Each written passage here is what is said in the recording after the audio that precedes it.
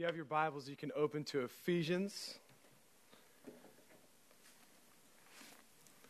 Ephesians.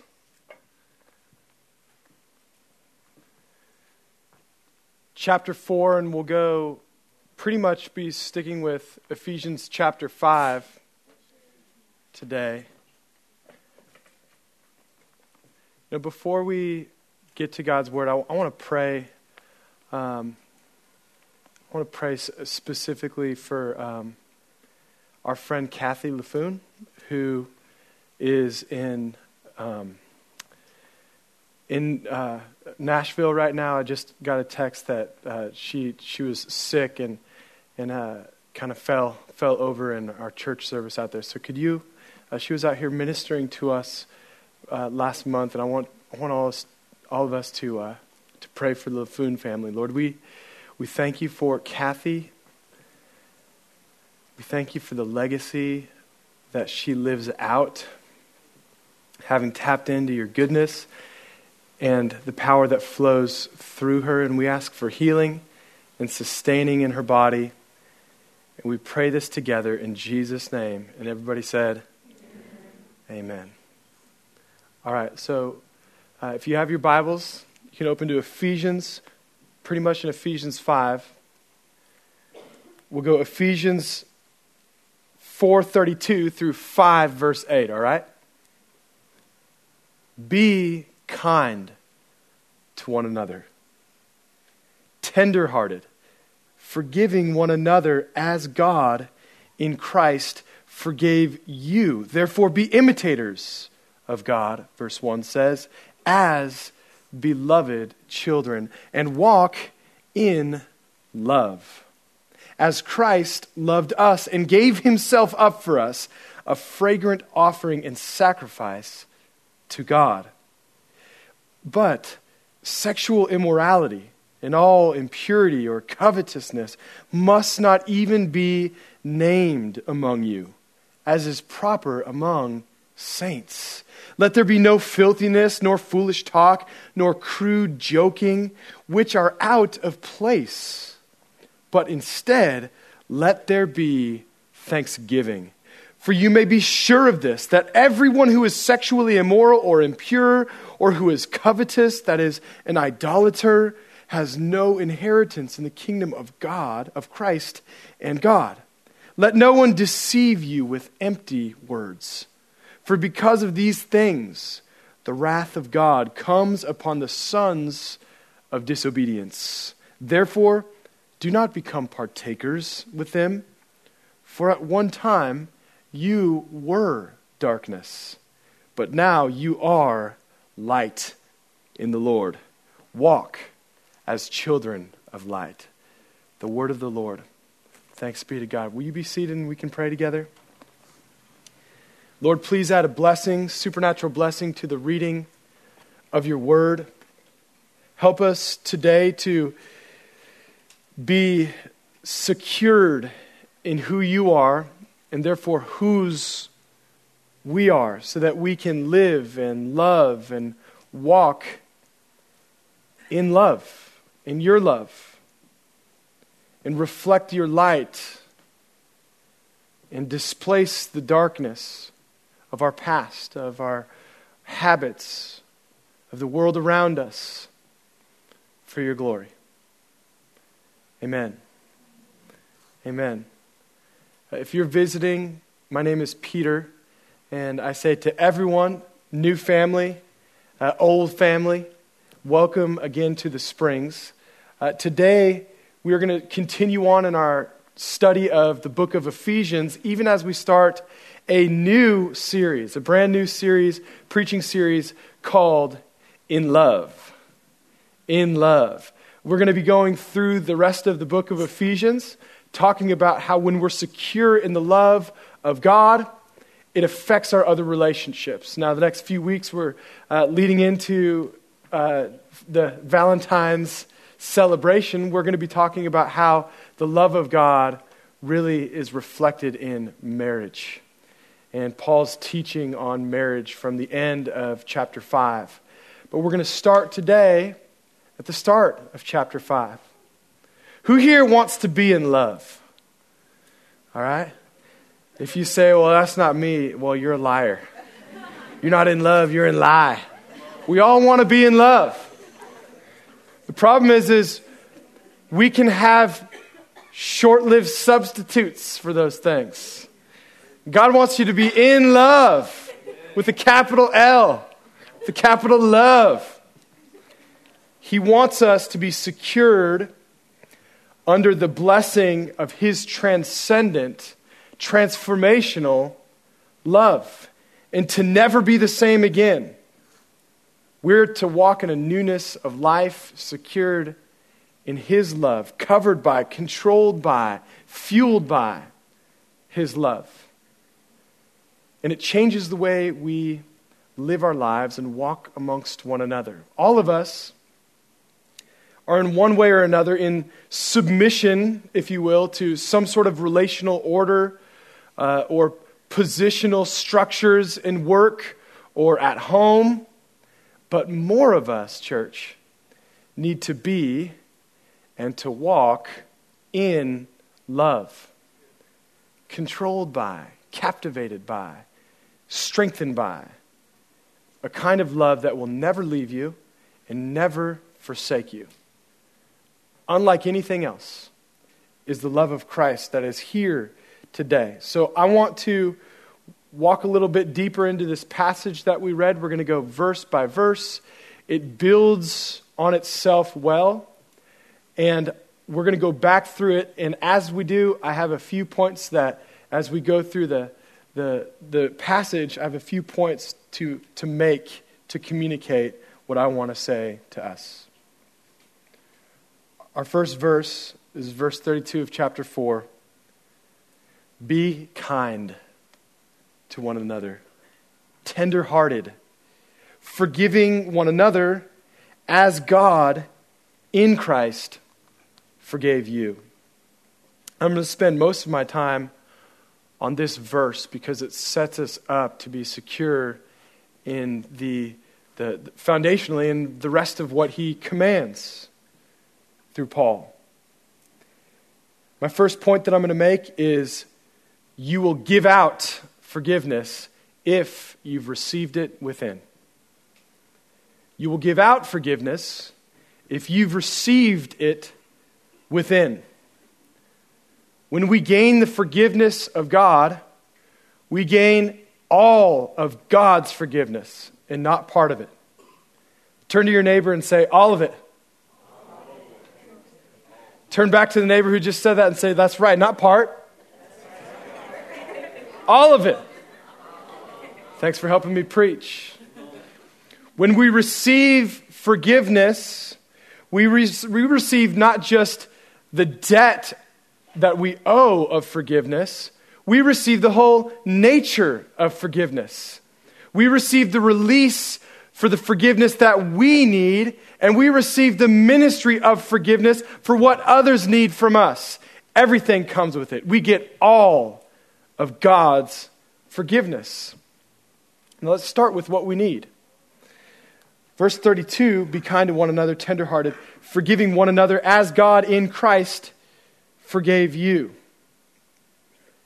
The King James Version says, as God for Christ's sake forgave you.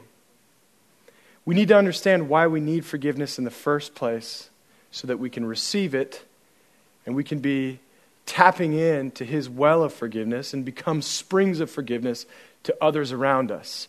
Why do we need forgiveness? Because we are born into a rebellion. Verse 6 later says we are sons of disobedience. We take upon the nature of the enemy as we participate in sin. We need forgiveness. We've infinitely sinned against God, and Jesus lives an infinitely pure life, which alone qualifies Him and no one else to be a purifier of those like you and me who are born impure. And He comes and purifies those who are by nature and by choice His enemies. And He comes to bring forgiveness because he pays the penalty of what we have earned, the punishment that we have earned. He pays that to our account so that we can be forgiven our penalty. He doesn't just speak it away like, oh, it's, I'll forget about it. He makes it known that he alone is able to pay the bloody debt of our sin. I've heard someone say on the cross is where the justice and the mercy of God collide. God is just. He doesn't just overlook sin, he pays for it. And he pays for our forgiveness. And he is an infinitely holy person, this Jesus. And so that's why it says, for Christ's sake, the sake of what he pays, we can be forgiven. And when we receive forgiveness, we receive all of that which Christ has paid for. If you are like me and you like to kind of play with English words, you should. Let me put it this way. Forgiveness is forgivenness and forgivingness. It's both receiving the forgiveness that I need and taking on the new nature of the one who calls me forgiven. My new name is forgiveness. It's who I am now. Forgiveness is the inseparable fusion of me becoming from an enemy of God to becoming an eternal object of God's forgiveness and an eternal instrument of God's forgiveness. It's not separated.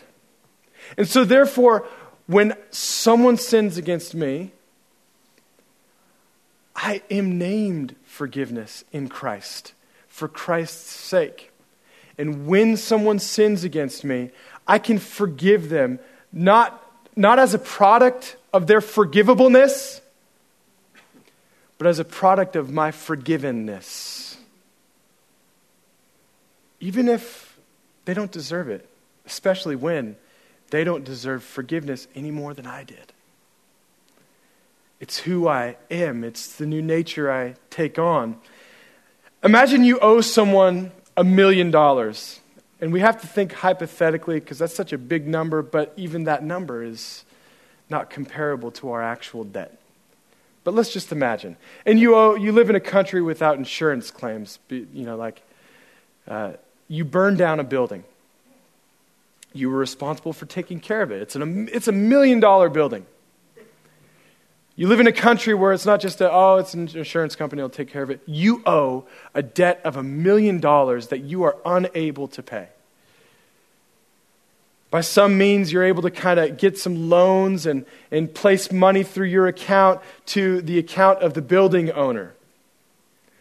And you are unable to pay that loan back. It's impoverishing you. It changes the nature of how you act. It makes you deplete in how you treat other people and how you spend your money. You live in fear. Then you get a call from the building owner.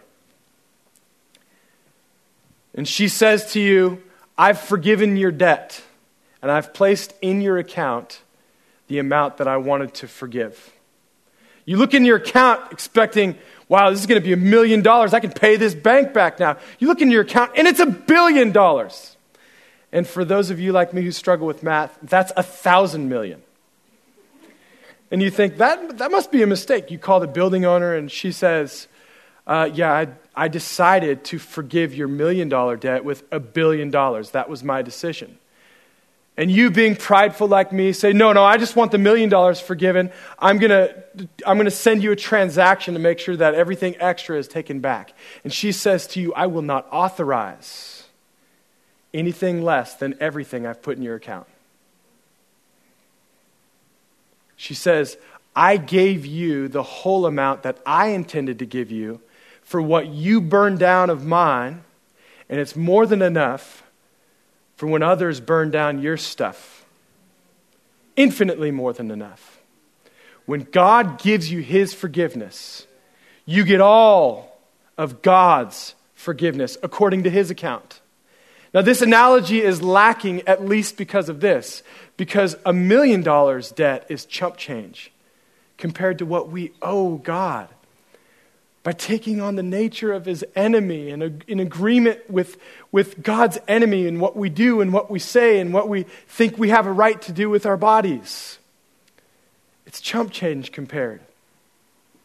But the point is that when God gives me his forgiveness, I tap into the well of his forgiveness. So when others sin against me, what springs forth from me to them is a forgiveness that's sourced at the same well that I continually drink from. I have no right to drink just for me and not give to them. It's the same source.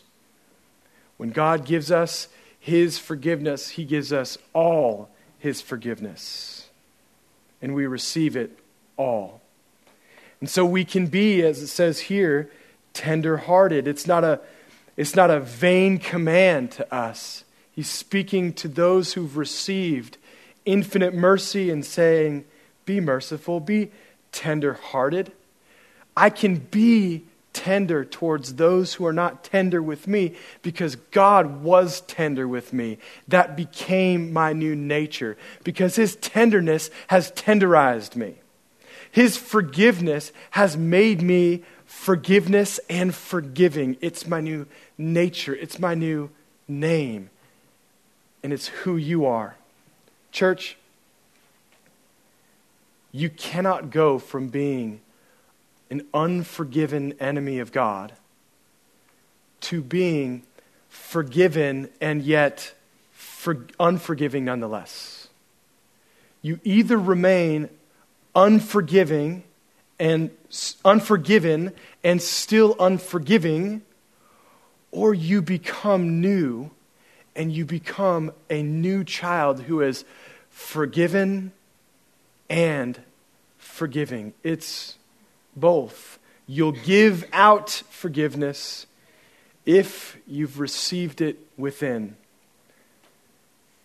C.S. Lewis says, everyone thinks that forgiveness is a lovely idea, he says, until they have something to forgive.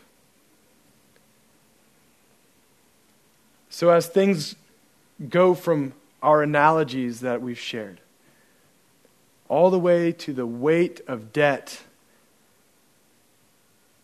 that God has purchased for you and the weight of debt that others owe you, and it gets personal. How are you doing with this message so far?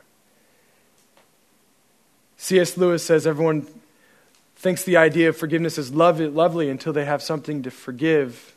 And I would add, until they forget how much they're forgiven. You know, from my experience, when we have a struggle to forgive someone else who's sinned against us, often it's in areas that we haven't yet received the forgiveness of God in. Track with me here. Some of us, it's like, man, certain things that people do, it's easy to forgive that type of thing. But this thing, man, every time this happens to me, I struggle with. And I would argue that those categories that subconsciously play out in our mind are often areas that we currently struggle with. Why is that? It's because when I'm still carrying a guilt in myself, I'm more sensitive to those things. And thus often, sadly, more merciless with people in those areas. And if you're struggling with unforgiveness with someone right now, I want to tell you that God is here and he has a name for you that he wants to place upon you and for you to never go back. He wants to call you and make you forgiven and forgiveness so that you would be an object and a source of his power and his mercy. If you're married in here and you have an ongoing habit of holding grudges against your spouse, I'm concerned about your relationship with God. What is it that you haven't received from God? Where do you still need to be healed by Jesus? What guilt are you carrying around that you can allow the Holy Spirit right now to root out in you so that you can walk in new freedom? You'll give out forgiveness if you've received it within.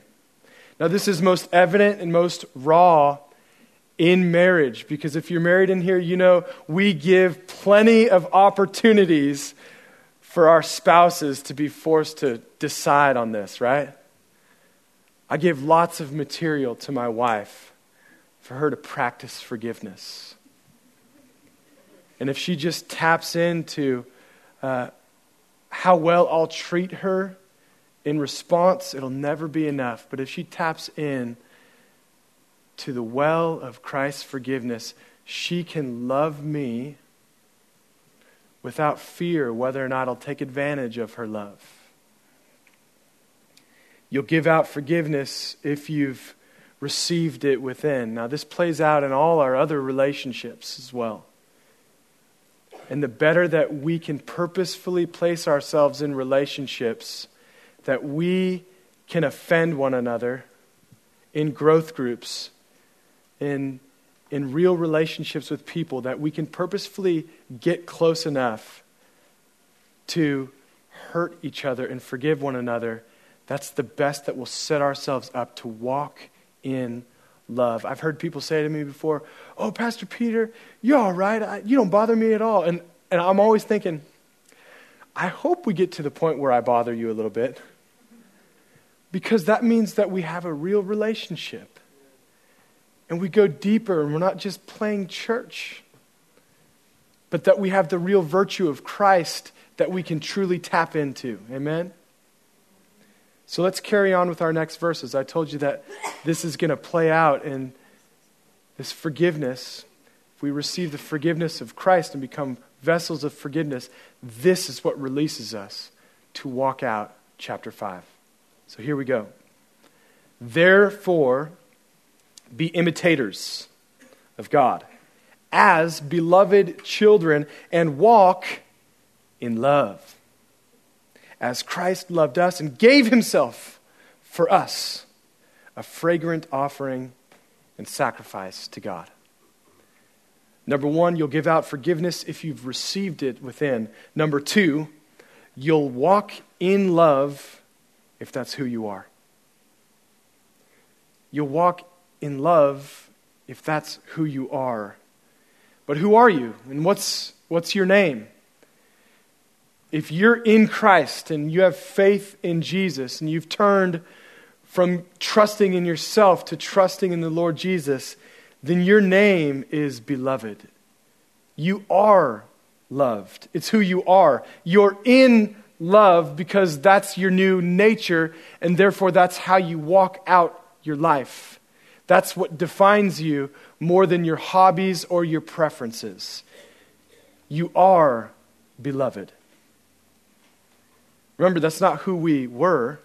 Verse 6 goes on to say we were darkness and sons of disobedience. But because of Christ's payment for us, we are beloved children. And therefore we can walk out who we are. We can imitate our Father with our new nature. Now, most of you probably didn't wake up today and say, look in the mirror and say, all right, man, today you're going to be an imitator, right? Imitator is not typically like one of those words that we use to encourage each other. Like, hey, buddy, you're strong, bro. Yeah, thanks. You're an imitator, man. Right? We kind of don't use that word to encourage each other. But let me point out the great difference between imitating someone in general and doing the entirety of what verse 2 says. Verse 1 says, we are not just to imitate God, we're to imitate God as beloved children. Now this as beloved children brings an opposite meaning to what imitating means. Go with me here. If I imitate someone else, typically means that I'm trying to be something that I'm not, right? It's kind of what imitating means. But the paradigm's completely opposite when we're talking about children. A child that imitates their parent is actually living out the nature that's inside them as they grow into that person in whose being they were made. That's what a child imitating a parent does. Before I knew God, I was kind of religious. My nature was fallen. I tried not to mistreat young women, but trying is lying. I tried not to manipulate people, but it was my nature to be normal and fallen and in enmity with God. And I went to church to try to be good and try to be a religious guy, maybe once or twice, every few months. But I was faking it. I didn't know any better. I was imitating someone I was not. And when the gospel was preached to me by peers and friends, and the miracle that I'm still trying to figure out, that God changed me from the inside out, not because I tried harder one day, but because I placed my faith in Jesus, and by some miraculous power, a new nature was put in seed form on the inside of me. Since then, the fight to imitate God based on, pivoting from my new nature has been the last 2 decades of my life. The adventure, the fight to imitate God. Not powerlessly like I'm trying to be someone I'm not, but I'm trying to walk in love, in the same love that saved me and redefined me. And so I am who His Word says I am. Not what my culture says that I am. Not what my guilt says that I am. And that reality is something I fight for in my marriage, in my relationships, in my work. I imitate my Father with my new nature. I'll give you an example of this. Some of y'all who don't know my wife very well might prejudge her a little bit and think, oh, Elisa's just a soft-spoken, sweet, non-assuming woman, That woman's fire. She is competitive. She didn't stop becoming competitive 15 years ago when she broke the Big 12 record in the 400 IM, which, by the way, if you know swimming, that is the pain threshold event. She still is very competitive. And so now we have a child, a 4-year-old child named Alma, who is the clone of my wife, Elisa. I went to Alma's soccer game. She's just started to play soccer. I went to her soccer game last week at an indoor soccer place, and she was running around the field running so hard, someone steps on her hand, and she's crying while running. My other kids would just start crying and go to the side so someone could kiss their boo-boo. But Alma, she's crying while running and just running around, just trying her best because she has to win. It's her nature, right? She just has to score a goal. So she goes and she scores a goal. And right when she scores it, it goes in, and something overwhelmed her. She froze and turns around and walks back towards midfield like a shock on her face. And she looks at her hands and flexes like there's some supernatural power coming on her. She's just walking back. And the look on her face was so crazy because her face said, "This is who I was made to be." Like this shock, I think I'm alive now. She is imitating her mom, but by her nature. Now, I'm hoping that she can more and more imitate the godly part of the competitive spirit and not lesser on the ungodly, unredeemed side of it. But it is her nature. And so listen, maybe your nature wasn't to forgive people.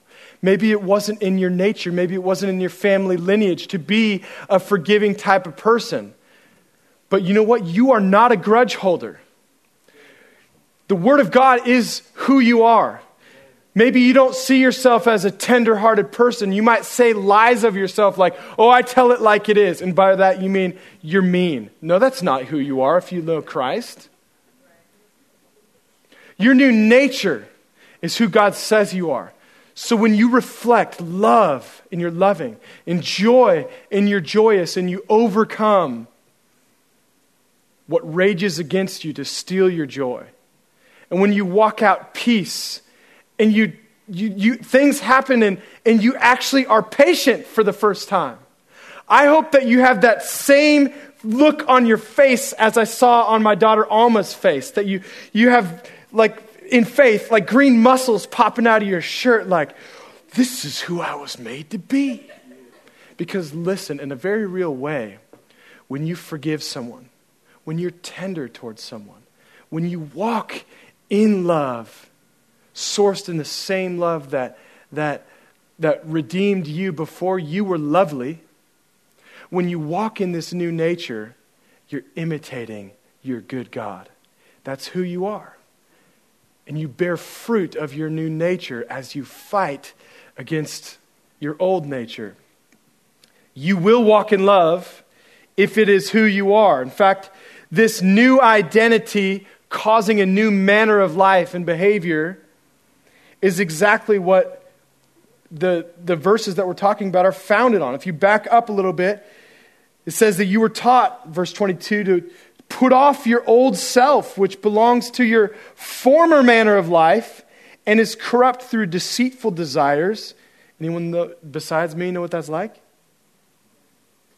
And to be renewed by the Spirit of your minds to put on a new self, created after the likeness of God in true righteousness and holiness. Not lies, not striving, not do your best, not turn over a new leaf, but created in true righteousness and holiness. And therefore I can imitate a God who is really my own because he's made me his own. He's forgiven me. He's restored me. And he's not done with his work.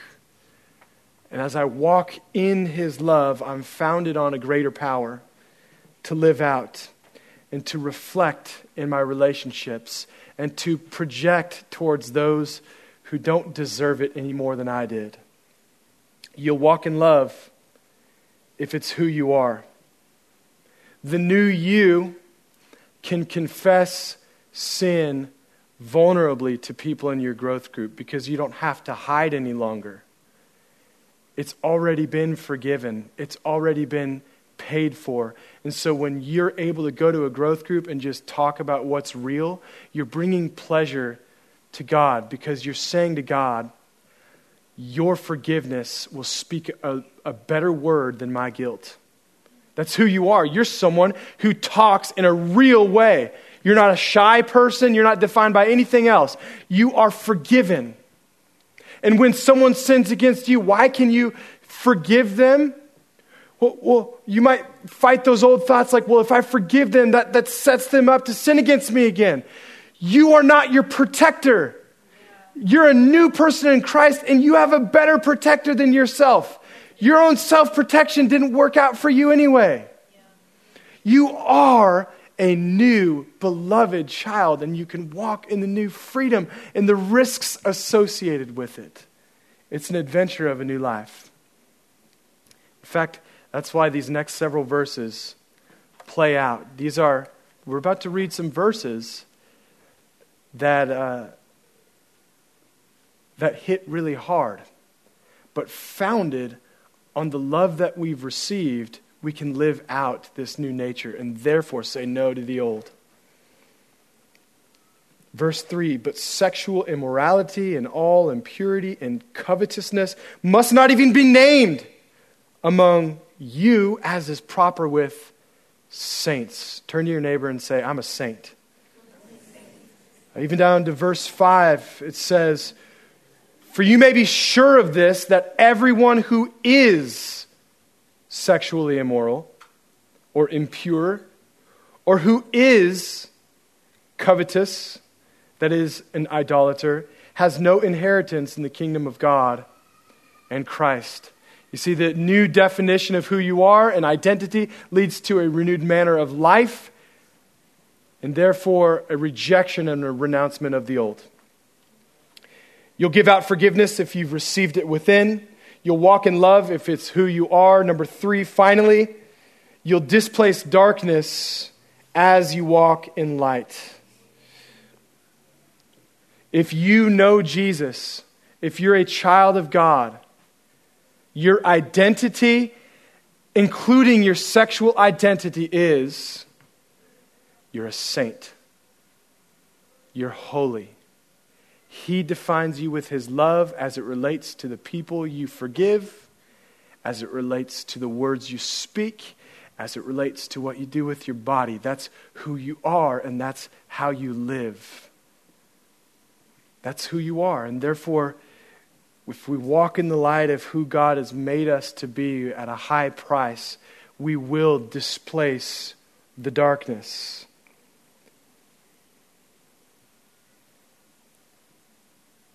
Our new identity in Christ is what defines who we are. I suppose I stand in tension with a lot of what our culture believes and preaches about sexuality. And if you know Jesus, you probably should. But it's not because we want to go back to rules from the 50s. It's not because we just want to be, kind of more conservative.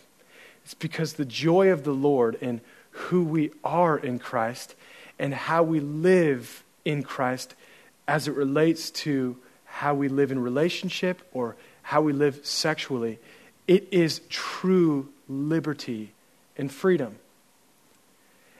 And one thing that I would agree with most of what our culture believes is sexuality has less to do with simply behaviors and things like that, and it does have everything to do with identity,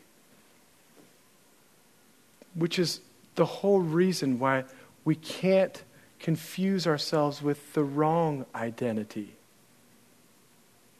Our identity, if we're washed by Jesus, is forgiven, it's beloved, it's holy, it's set apart. He defines how I act in every way because that freedom is the only freedom that brings true liberty. Liberty to forgive, liberty to enjoy the gifts that God's given, and to bring pleasure to Him, and pleasure that we see through Him in our lives that never goes away. You'll displace darkness as you walk in light. Now, verse 4 is what was probably more convicting to me this week. Let there be no filthiness, nor foolish talk, nor crude joking, which are out of place, but instead let there be thanksgiving. I was convicted about that this week. I often like to tell jokes, and the word crude here, it is a subjective word, right? But I know when I'm displeasing the Holy Spirit through the jokes that I tell. And what's kind of crazy is this relates to the identity thing too. Because I notice that when I tell jokes that are out of place, I'm also trying to be someone that I'm not. I'm trying to be the edgy guy. It says that this is out of place. The Christian Standard Version says it is not suitable, meaning it's not fitting with how I've been suited in my new nature in Christ. And I don't have to try to be someone else. In fact, it says, don't do these things, it's out of place. Instead, let there be thanksgiving. I told men in my growth group this week that anytime I'm tempted to tell a joke that's out of place or not suitable, I'm going to do exactly what it says here. Instead, let there be thanksgiving. So I'm like, oh, I want to tell that joke. That's kind of funny. Or, instead, let me tell you, brother, one thing I'm thankful for you about. And I'm going to speak it. Now, y'all can hold me to it in my growth group, or even if you're not in my growth group. Let there be thanksgiving, only that which builds up. That's who I am now. It's just taken me a few decades to walk out my new nature and to imitate my good God, who's a little funnier than me too. And He's holy. Let no one deceive you with empty words. Verse 6 says, for because of these things, the wrath of God comes upon who? The sons of disobedience. And that goes back to behavior stemming from nature and identity yet again. Why do sinners sin? Because They're sons of sin, daughters of sin. Sinners sin because they're sinners. Now that might seem like, wow, that's amazing. But I remember being a son of disobedience and trying not to disobey. But I couldn't disobey my own flesh. I couldn't say no. Even if God was saying, go here, I couldn't. I was by nature darkness. As verse 8 says, you were darkness. That was your old nature. But then it says, now you are light. So walk as children of light, because that's who you are. Walk that way. If you try to walk out a nature that's a new nature, but a new manner of living, but you haven't been made new in your person, it'll be fruitless and very discouraging at that. But if you've been made new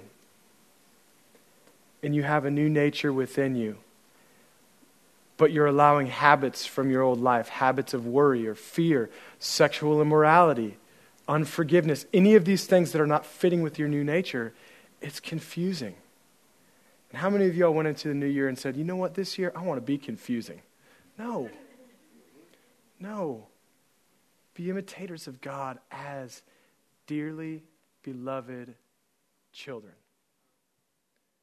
Would you pray with me?